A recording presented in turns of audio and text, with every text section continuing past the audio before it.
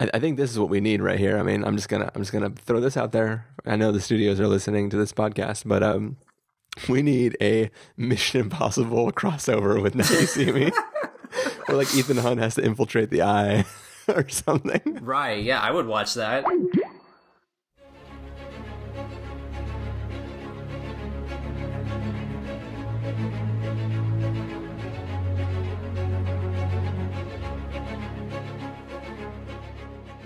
Hello, everybody, and welcome to the Spoiler Warning Podcast. This is review number 415 with our review of Now You See Me 2. I'm Christopher Schnese.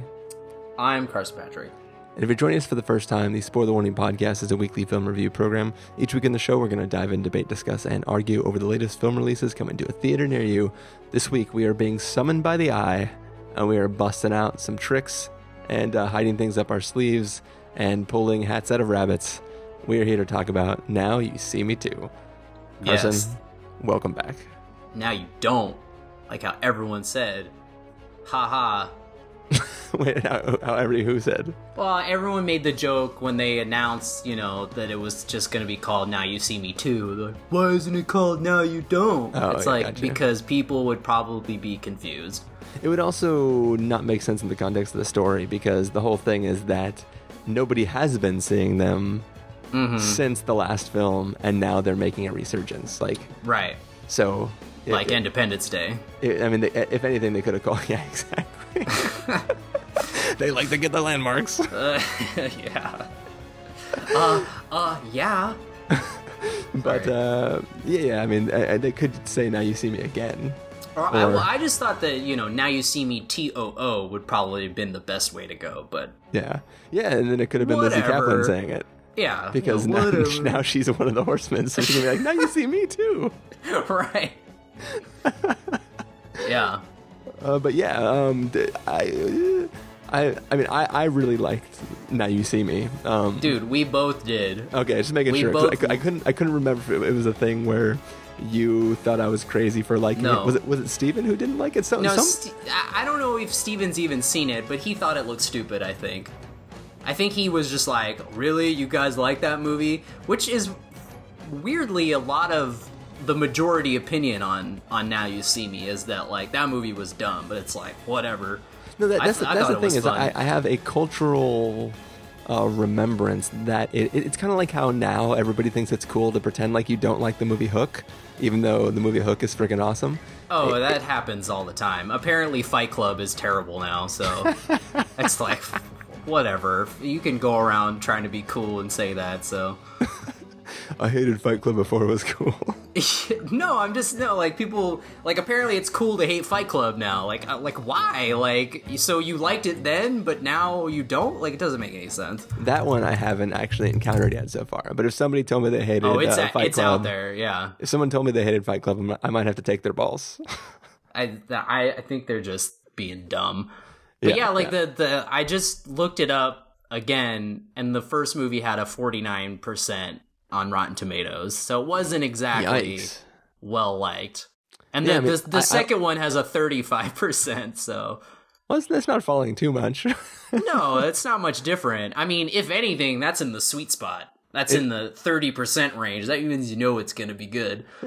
Basically, it got the same reviews across the board, but a few people who really miss Isla Fisher, bumped it down a few notches for her not being in it anymore. Dude, people did that. They were like, oh, once again, there's no good female characters in it. It's like, you haven't seen the movie yet. And also, it's like, no one's saying that now once the movie's out. It's like... Yeah, also Lizzie Kaplan is awesome.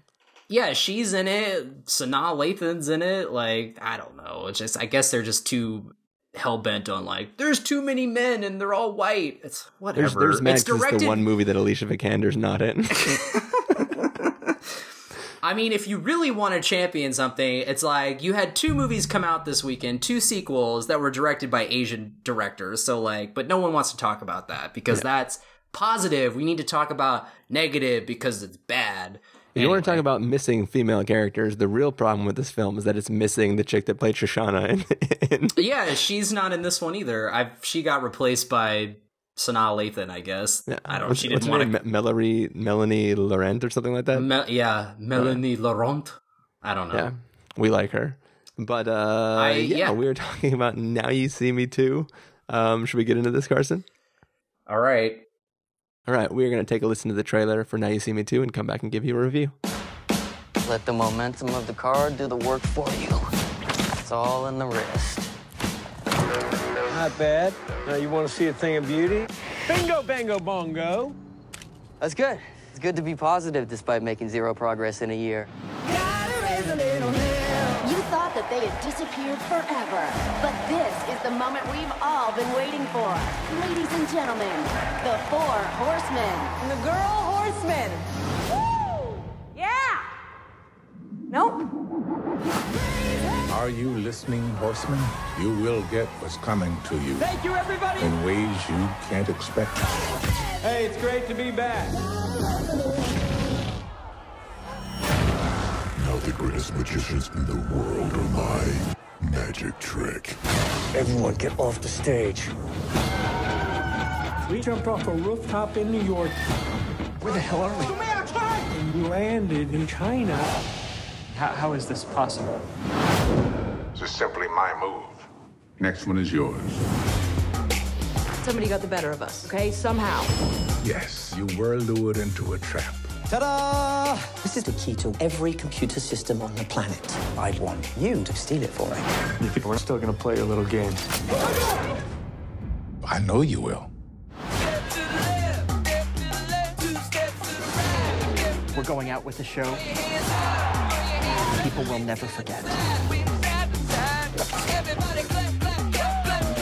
Hey, do that myself. Thanks for having us. Not long ago, we were tricked. Let's go. So it's only fitting that we do the same thing to the person who did it to us. Damn, it feels good to be back. Hello. Stop. Make it go up. There's always more than what's on the surface.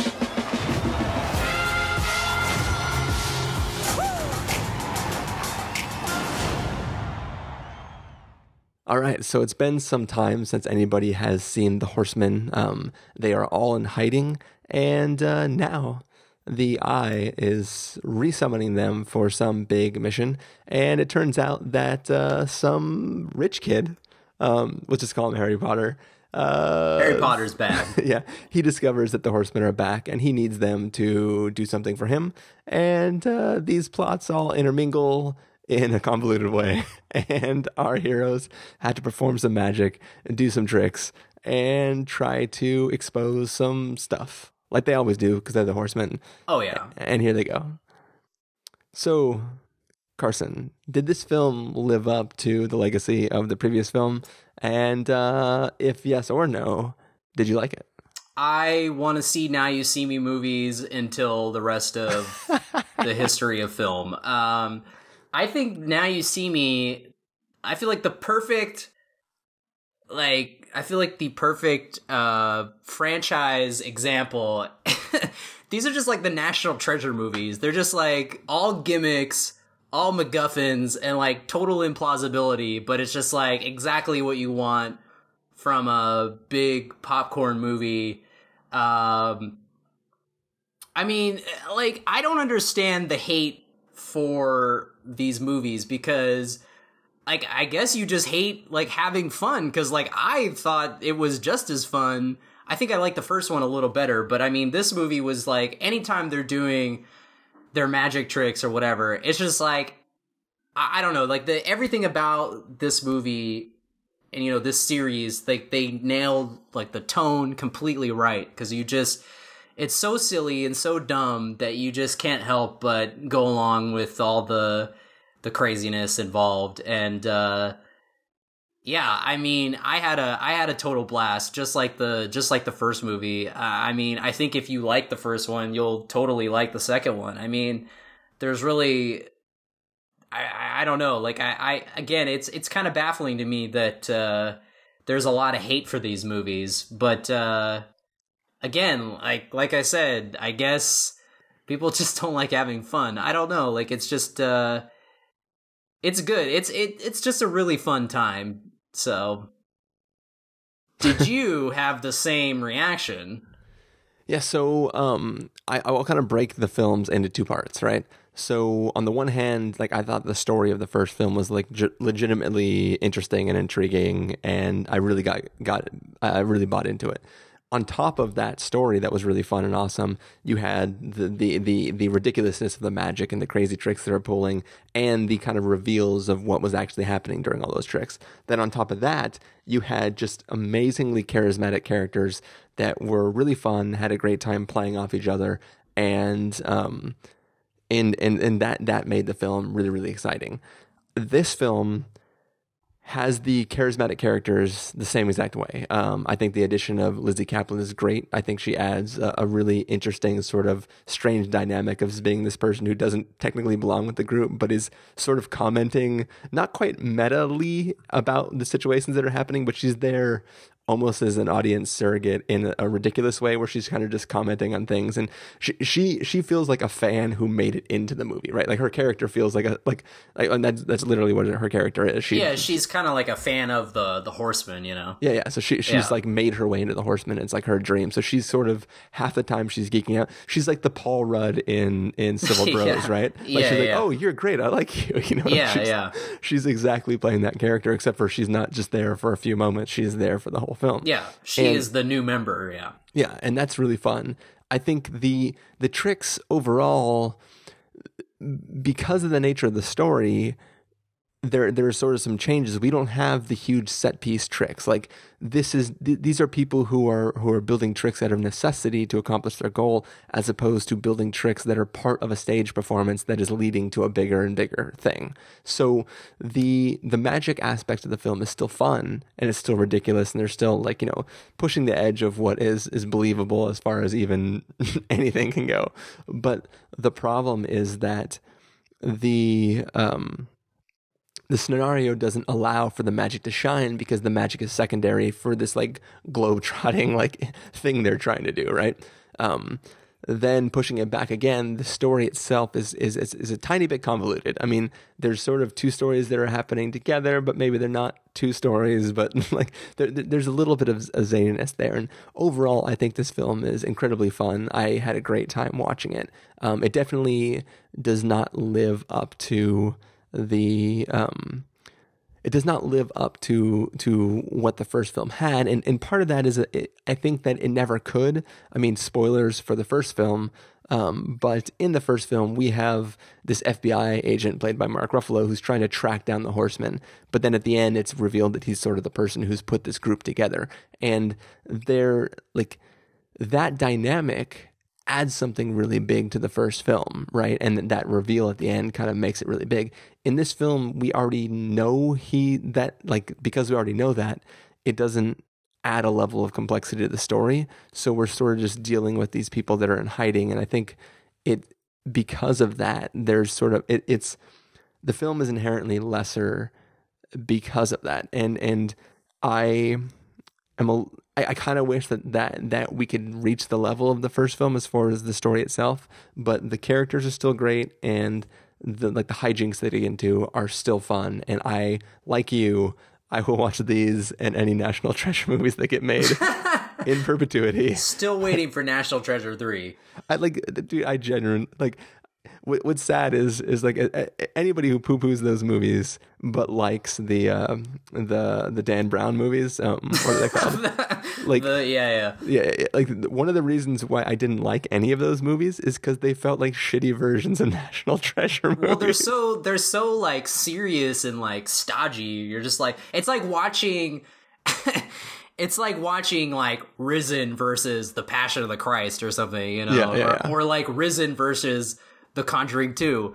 But like they're just like so serious, and then, you know, National Treasure in these movies have like no regard at all for reality. It's just like anything goes. They revel in the ridiculousness. And I mean, like I said, I didn't think this one was as good as the first one either. Like, I don't think it was ever going to be as good as the first one, simply because they the first one had that twist ending that was so ridiculously awesome and hilarious that they almost try to top it in this one or come up with something as, like, whoa, like revealing. And, it was never going to be like that level. So yeah, when they do reveal the big twist at the end of this one, you're kind of just like, oh, okay, that's cool. But it's, not as like, oh shit, as the first one. So that's obviously, I think they were trying to think of something bigger, obviously, for the second one, but it was never going to be that way. And I mean, it's fine though. I mean, also though, like going back to the National Treasure comparison, there was more of a National Treasure vibe in the first film because it was these people who were sort of all individual magicians, some of them like con artists and some of them just like street magicians. And they were being recruited by this mysterious organization. And there was elements of characters putting together clues, coming together, being summoned. And it had that mystery beneath it that made it that much more interesting. Like they were performing all these things and becoming well known all for reasons like they were trying to get into this mysterious like Illuminati organization, right? Right, yeah. And this film, even though it opens with a character trying to track down the eye, the eye plays a prominent role in the film, but it plays a role in a different sense. These aren't characters trying to discover and prove they're worthy of the eye. These are characters who are just like, oh yeah, we know of the eye already, and we're just doing these missions that like we're getting remotely from the eye. So this is in a way, it's sort of like a middle season episode if this was a show where every week the eye was just giving these magician guys new missions to do, right? It's not like a season finale or a pilot episode that sets everything up. It's sort of just monster of the week or bad guy of the week sort of thing. I mean, this is definitely more Ocean's 11-ish, like kind of more like a spy movie because they're literally like, or Mission Impossible, because they're going in and infiltrating like certain places, but they're using magic instead of, weapons or spy gadgets and shit. Like they're using magic. So yeah, like, like you said, the first one there was a little more of a mystery element to it, where in this they're almost acting like, secret agents, but with magic, but they're magicians, I think this is what we need right here. I mean, I'm just gonna throw this out there. I know the studios are listening to this podcast, but we need a Mission Impossible crossover with Now You See Me, where like Ethan Hunt has to infiltrate the eye or something. Right? Yeah, I would watch that. I would watch the shit out of that. Mission Impossible 6 is gonna be that Ethan Hunt has to learn magic. I will also watch like a Jack Reacher crossover too. Hey, well, Jack Reacher 2 coming out this October. You never know. Maybe he'll be a magician this time. It would actually be pretty funny if there was a Jack Reacher and Mission Impossible crossover where at some point Jack Reacher shows up to an interrogation thing and they're like, this guy looks exactly like you. And he basically has to question Ethan Hunt. Yeah, like how Woody Harrelson has a twin in this movie. Which I thought was so hilarious. I feel like a lot of times it was almost like they did the thing where they do sometimes in really bad sequels where it's like, hey, we killed this guy off, but we didn't mean to, so here's his twin brother instead. But like they didn't kill Woody off in the first movie. They're just like, oh no, it. We're just gonna have him play. We're gonna have his twin brother show up and have him play both parts. So I had that moment spoiled for me listening to the Fighting in the War Room podcast, and they sort of all, or at least not all of them, like at least one of the cast, the people on that podcast were talking about how ridiculous it was and like how that role was stupid and that was a horrible thing. But I actually found it really fun. Like I kind of loved him playing his own twin brother. Oh yeah, it was. I mean, again, it just added more to the ridiculousness of it all. And you can tell he had fun with the role. I mean, both parts. Oh, yeah. I mean, he was wearing like a ridiculous wig and talking in a some kind of accent. I don't know. Yeah, it was super weird. Yeah. But it was fun. I mean, that's really, these are the type of films that you can kind of go in and watch and just enjoy the characters having fun at what they're doing. And there's a level of excitement to it. And there's some mystery. I think the film does a good job of telegraphing what it's doing and kind of leading you towards the solutions before they come up. And I think the reveals in this film are less surprising and more like you're kind of in on it as the bad guys are being duped. And I think that's kind of an interesting idea. So yeah, I overall it was really, really fun. Yeah, and I think that this movie is, at least to me, inherently way nerdier than anything in Warcraft. There's something about, this is a movie about, like, even though all of the, like, they're all, like, super cool and badass and, like, all these crazy things are happening, like, at the end of the day, it's like, they're just magicians, like, you know, like, this is something that, you know, you could get beat up over if you were a kid, you know? that's just why it seems, that's why it's like another added layer of awesome, because they are just magicians. And like the movie, it goes so far to even make you think like, well, maybe they really are magicians, like they are doing magic, like, because some of the tricks are so ridiculous. And they always have, like, you know, the reveal and the explanation behind them. But even the explanation, you're kind of just like, I don't know about that, but it doesn't matter. So, well even like so Jesse Eisenberg's character literally says that the rain trick is accomplished using a technique, but then that technique still doesn't explain him falling onto the ground and turning into water. Hell no, they never explain that. He just straight up disappeared. Yeah. And I like how they set it up too, where he saw the little thing in the magic shop. Yeah. That was fun. You're like, oh, I know where that's gonna come into play. Yeah. Definitely cool. Yeah. Anyway. But yeah, any last comments about the film? No, not really. I mean, there isn't much to say other than it's awesome. Go see it. Yeah, exactly. Well, on that note, why don't we get to our reviews? If you're going to give this a must-see, a recommend with a caveat, a wait for rental, pass with a caveat, or a must-avoid, what would you give it? I would definitely give it a must-see, just like, it's just as a must of a C as the first movie, so, yeah. Yeah, I think maybe I'll come down to a recommend with a caveat, just because I know some people didn't even like the first one.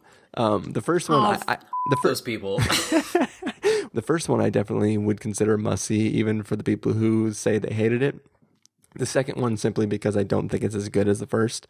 I feel like maybe just recommend with a caveat, but I still had a great time, and I think if you enjoyed the first one, then you'll probably have a great time watching this one as well. Yeah. Yep. And with that, I think that's going to bring us to the end of this review. So, Carson, I assume people want to find you. They can find you in the oldest magic shop in the world. Hell yeah. All right. People can find me at ChristopherInRealLife.com or Twitter.com/ChristopherIRL. You can find the podcast over at TheSpoilerWarning.com, where you get a bunch of the back episodes of the show. Stumbling a little bit there. If you want to know when the episodes go live, you can follow us at Twitter.com/SpoilerWarning or like us at Facebook.com/TheSpoilerWarning. If you want to get a hold of us directly, you can send an email to fans@TheSpoilerWarning.com. You can use the contact form on our site, or you can call and leave us a voicemail at 760-575-4TSW.